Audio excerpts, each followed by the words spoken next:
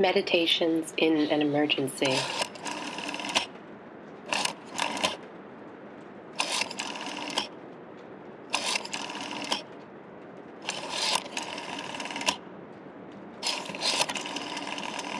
Am I to become profligate as if I were a blonde, or religious as if I were French? Each time my heart is broken, it makes me feel more adventurous, and how the same names keep recurring on that interminable list. But one of these days there will be nothing left with which to venture forth. Why should I share you? Why don't you get rid of someone else for a change? I am the least difficult of men. All I want is boundless love. Even trees understand me. Good heavens, I lie under them too, don't I?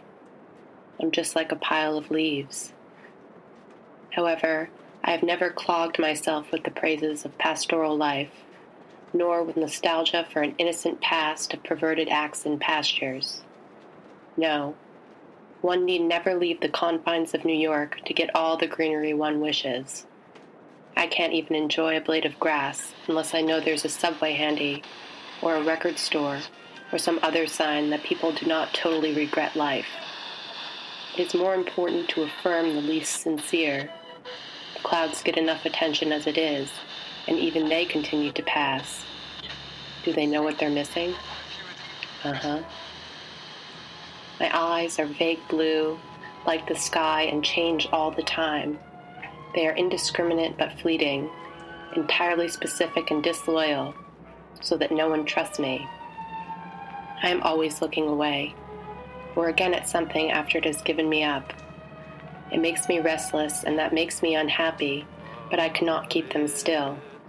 If only I had gray, green, black, brown, yellow eyes, I would stay at home and do something. It's not that I am curious.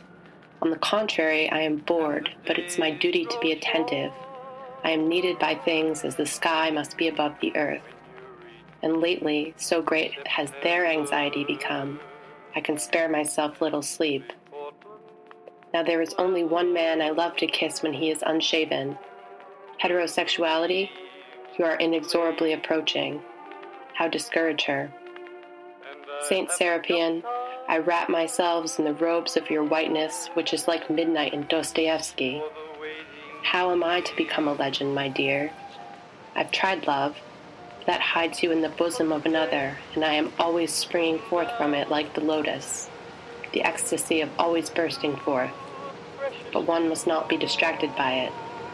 Or like a hyacinth, to keep the filth of life away. Yes, there, even in the heart, where the filth is pumped in and courses and slanders and pollutes and determines. I will my will, though I may become famous for a mysterious vacancy in that department, that greenhouse. Destroy yourself if you don't know. It is easy to be beautiful. It is difficult to appear so. I admire you, beloved, for the trap you've set. It's like a final chapter no one reads because the plot is over. Fanny Brown has run away, scampered off with a cornet of horse. I do love that little minx, and hope she may be happy, though she has vexed me by this exploit a little too.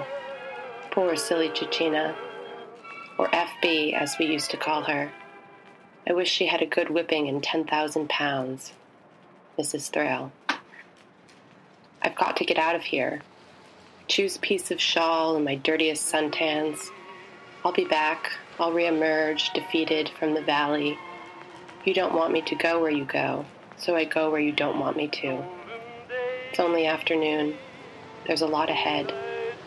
There won't be any mail downstairs. Turning, I spit in the lock, and the knob turns.